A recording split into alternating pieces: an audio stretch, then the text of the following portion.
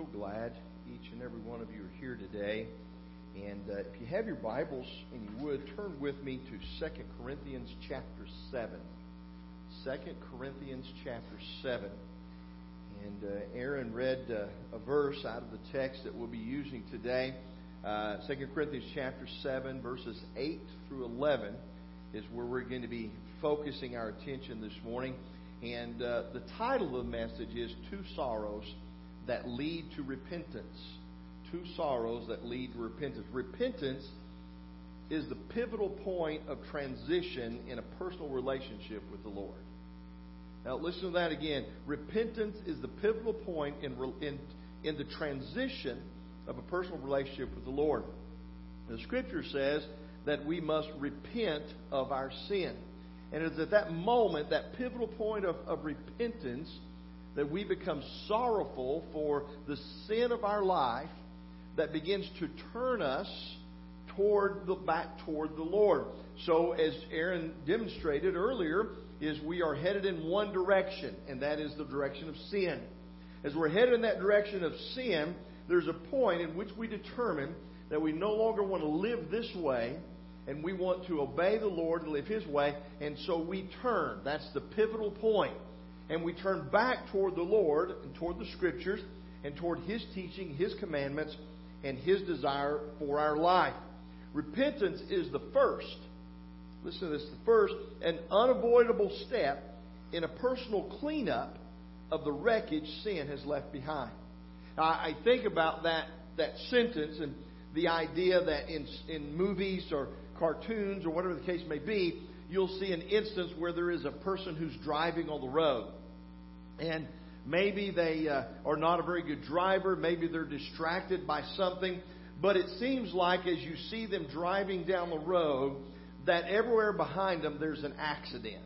That they cause somebody to swerve and hit this. And they cause two cars to collide because of something they did.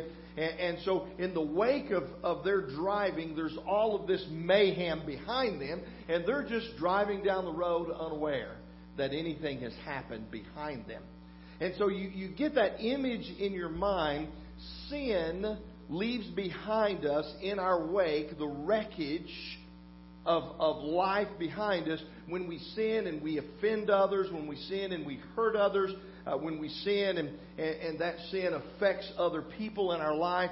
And so when we look at repentance, it is that unavoidable step in a personal cleanup of the wreckage that has been left behind. All of the things that our sin has caused, all of the lives that our sin has impacted, and how it has changed their course of life and their relationship with us and our relationship with them and those types of things. The Scripture this morning identifies two kinds of sorrow that lead us to repentance. One brings us up and moves us forward in our relationship with the Lord. The other brings us down and draws us further away from the Lord. I want us to look at those repentance this morning, and I want us to learn from them for our lives today as we live for the Lord. The first thing that I want us to see this morning in the text is that repentance is a good thing. Repentance is a good thing. Let's begin in 2 Corinthians chapter 7, begin reading together with verse 8. For though I caused you sorrow by my letter, I do not regret it, though I did regret it. For I see that the letter caused you sorrow, though only for a while. I now rejoice, not that you were made sorrowful, but that you were made sorrowful to the point of repentance. For you were made sorrowful according to the will of God, in order that you might not suffer loss in anything through us. For the sorrow that is according to the will of God produces a repentance without regret, leading to salvation. But the sorrow of the world produces death. For behold, what earnestness this very thing, this godly sorrow, has produced in you. What vindication of yourselves, what indignation, what fear, what longing, what zeal, what avenging of wrong. In everything you demonstrated yourselves to be innocent in the matter. So Paul is writing to the church at Corinth. And the church at Corinth was, as we read through the Scriptures, probably, if not for sure, one of the most problematic churches in the New Testament Scripture. There always seemed to be this problem, this issue, these things that are going on with them in regards to their sin. So there is a letter that Paul has written before this letter. And he talks about it here in this letter we call 2 Corinthians. And he says, in regards to this former letter that I've written you caused you sorrow. But in 2 Corinthians, time and time again, Paul pleads for their repentance. He pleads for them to change and to stop sinning and to repent in their life. Verse 8, he refers to this earlier letter, which seemed to be a little bit more direct. In this earlier letter, it seems as though Paul simply said this: stop sinning or else. Just here's the truth. If you keep on sinning, there's going to be consequences that you don't want to face. Now, in this letter, he pleads a little bit more. He begs a little bit more. But in this first letter, evidently, they were hurt because he says, this caused you sorrow. This caused you to be unhappy, this first letter that I sent. And it was more direct in regards to stop sinning or else. But in the sorrow, he said, you were only sorrowful for a little while. In other words, there was sorrow, there was a period of sorrow, a time of sorrow, but eventually that sorrow caused you to repent. And so thus in verse 9, Paul talks about the joy. He rejoices. So he said, I regretted it. I didn't regret it. I regretted it. I didn't regret the idea. But why? He said, because I was so sorry that I caused you sorrow. But yet there was joy. I didn't regret it because it eventually led you to repentance. And so sometimes Paul is saying, listen, sometimes we have to just be honest with people. We have to just be direct and tell the truth. And the truth of the matter is you're living in sin, and sin has a negative impact on your life. And if you don't change it, there are going to be consequences that you don't want to face and you don't want to live with. Sometimes we have to be direct. And Paul had been direct with them, and he said, it caused you sorrow, and I regret that. But I don't regret that sorrow led you to repentance. It caused you to change your life and to be different than you were before. His joy was tied to the transition that takes place when one comes to repentance. What we were talking about just a moment ago. He was excited. He was happy. He was joyful that they were headed in one direction. And the letter that he sent that was direct, that just called it what it was and told the truth, he said it caused them to be sorrowful for a while. But then they turned around and they headed in the right direction. And he said, it was worth it to have said those things to you. It was worth it to have caused you sorrow if it caused you to repent. That pivotal point in which you pivot and turn and head back in the right direction. So repentance is a good thing because it changes the course of our path and leads us in the right direction in relationship to the Lord. Second thing I want us to see is this: Jesus calls us to repentance. So this just isn't a passing thing. It just isn't this would be a good thing. Jesus calls us to repentance. In our scripture reading this morning, we read from Mark chapter 1. And it says, now, after John had been taken into custody, Jesus came into Galilee preaching the gospel of God and saying, the time is fulfilled and the kingdom of God is at hand. Repent and believe in the gospel. Jesus called people then to repentance, and He calls us to repentance. Repentance is an important pivotal point that is unavoidable in our life if we are going to live for the Lord as He calls us to live. Matthew 4:17, we hear a similar thing. From that time, Jesus began to preach and say, repent, for the kingdom of heaven is at hand. He calls us to repentance. Repentance, remember, is a good thing. And He calls us to that repentance in our life. Listen to this. I think this is a very sobering text in Revelation chapter 2 and verse 5. And these are the words of Jesus. Therefore, remember from where you have fallen. He said, remember where you were and remember from where you have fallen. And repent and do the deeds you did at first. In other words, you were where you should have been. You have fallen from that place. And He said, remember where you've fallen from. Now repent and do the deeds that you did at first. Or else. Hear that? He's being very direct in regards to or else I am coming to you and will remove your lampstand out of its place. Unless you repent. He calls us to repentance. And He is very direct. He said, if you do not repent, there are going to be consequences and a price to pay that you do not want to face. There are going to be issues that you're going to deal with that you don't want to deal with if you're not willing to repent. So He calls us to repentance. Repentance is not a one-time thing. Repentance is a continual process of continually making bad choices or sinning or doing something wrong in our life and then choosing to turn back and go to God again. And we go down the path and then we get off the path and we choose to go the wrong direction and we have sin, we yield to temptation, we do something we shouldn't do, and then we have to turn and come back again in relationship to the Lord. And so repentance is something that doesn't happen just one time in our life, but we repent again and again and again from the sin and the wake of that sin, the devastation that it causes in our life. So from that this morning, I want us to see 5 marks of genuine repentance. 5 marks of genuine repentance, all in the text this morning. The first is this, grief over sin. In verses 9 and 10, he talks about our grief or our sorrow. And he says here that these 2 sorrows, there's the one sorrow that is according to God's will, God's design for us to be sorrowful or grieve over our sin that leads us to a repentance that corrects our life and brings life to us. Allows us, again, the right relationship with the Lord. But he said, then there's this other repentance. It's the grief and the sorrow and repentance of the world. And he said it leads to death. So what's the difference?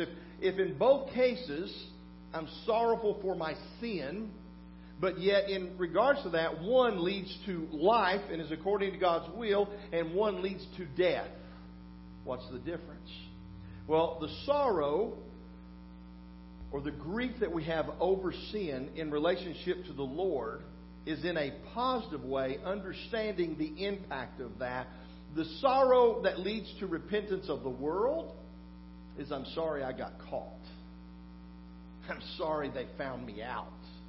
I'm sorry that I didn't get away with it. It's a sorrow and it's a grief about the sin that we've committed, but it's not a sorrow or a grief that turns us back to a relationship with the Lord. It's just a sorrow and grief that says, oh man, I'm sorry I got caught in that. Man, I'm sorry that you found out that I did that. I'm sorry that you heard that I said that about you and it offended you. See, it's not a sorrow or a grief that turns us back to our relationship with the Lord to do the right thing. It's just a sorrow or grief that says, man, I wish things hadn't come out this way.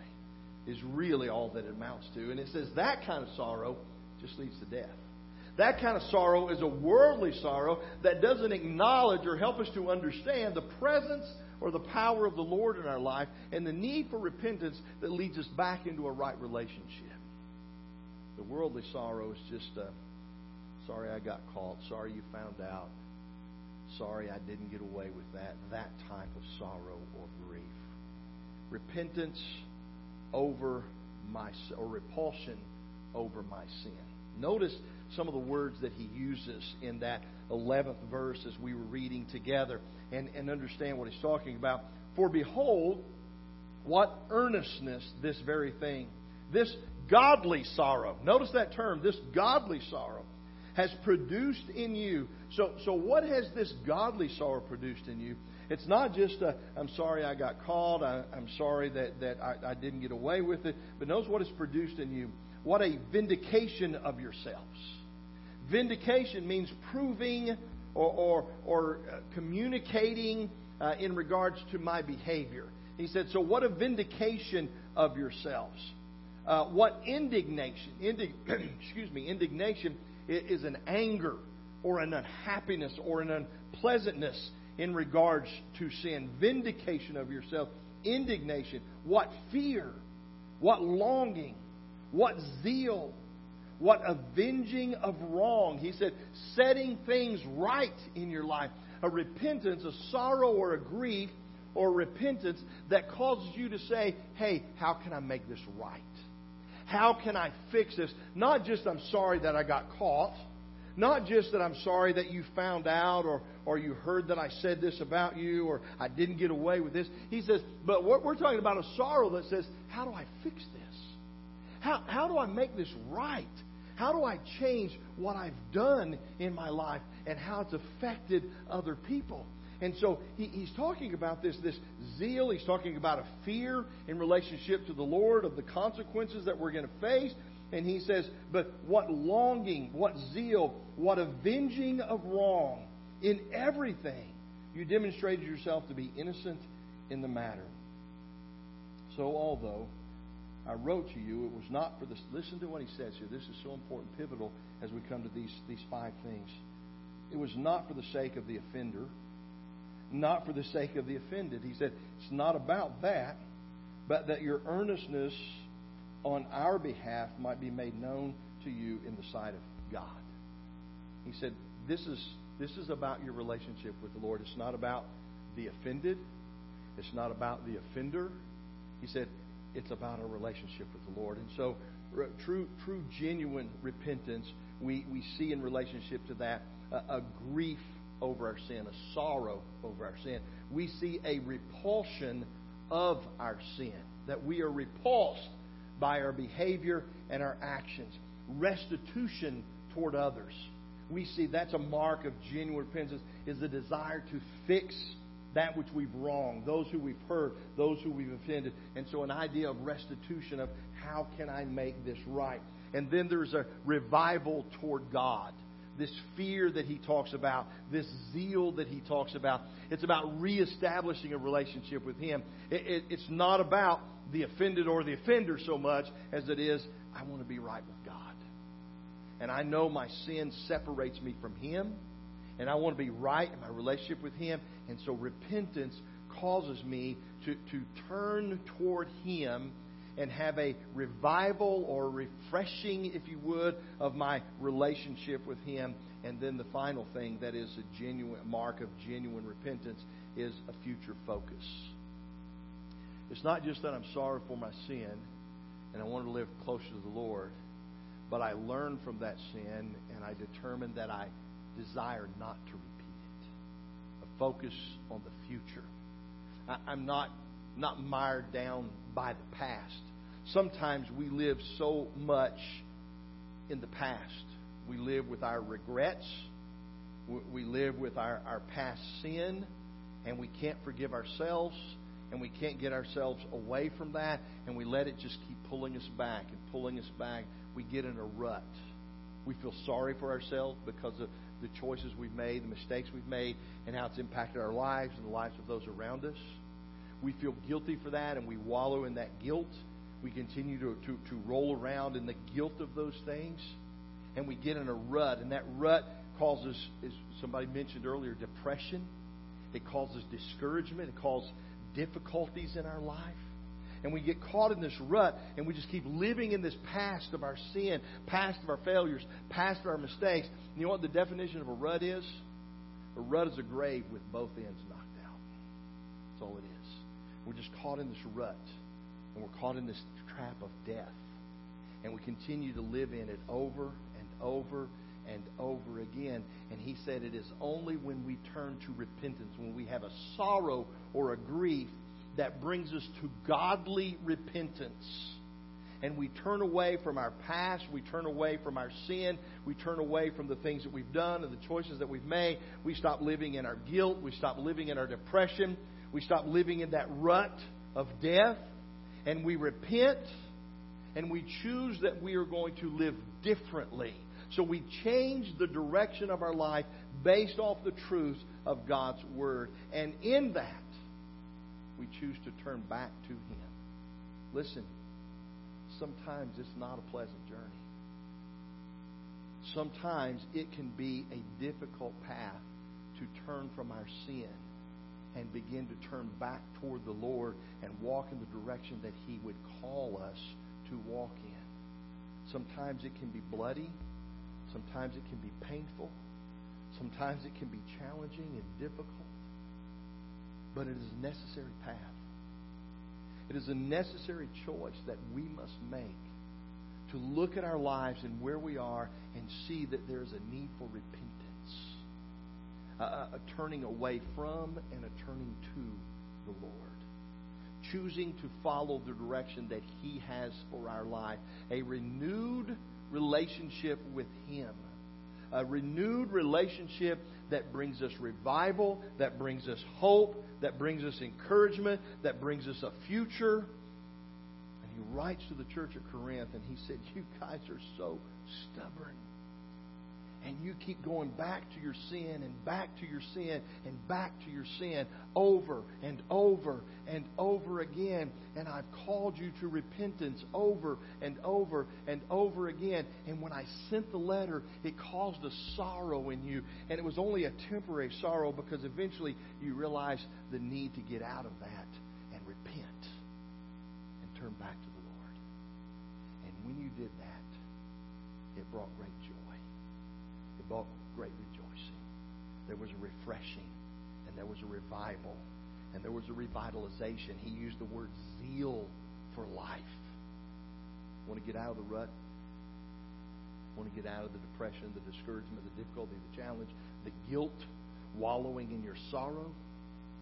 He said there's only one path, and it's the path of repentance. And so this morning, as we prepare to sing our invitation hymn, I want to call you to repentance. I don't know everything that's going on in your life, but it's a good bet if your life is like my life, you need repentance. It's a good bet if you've made choices and decisions like I've made, you need repentance.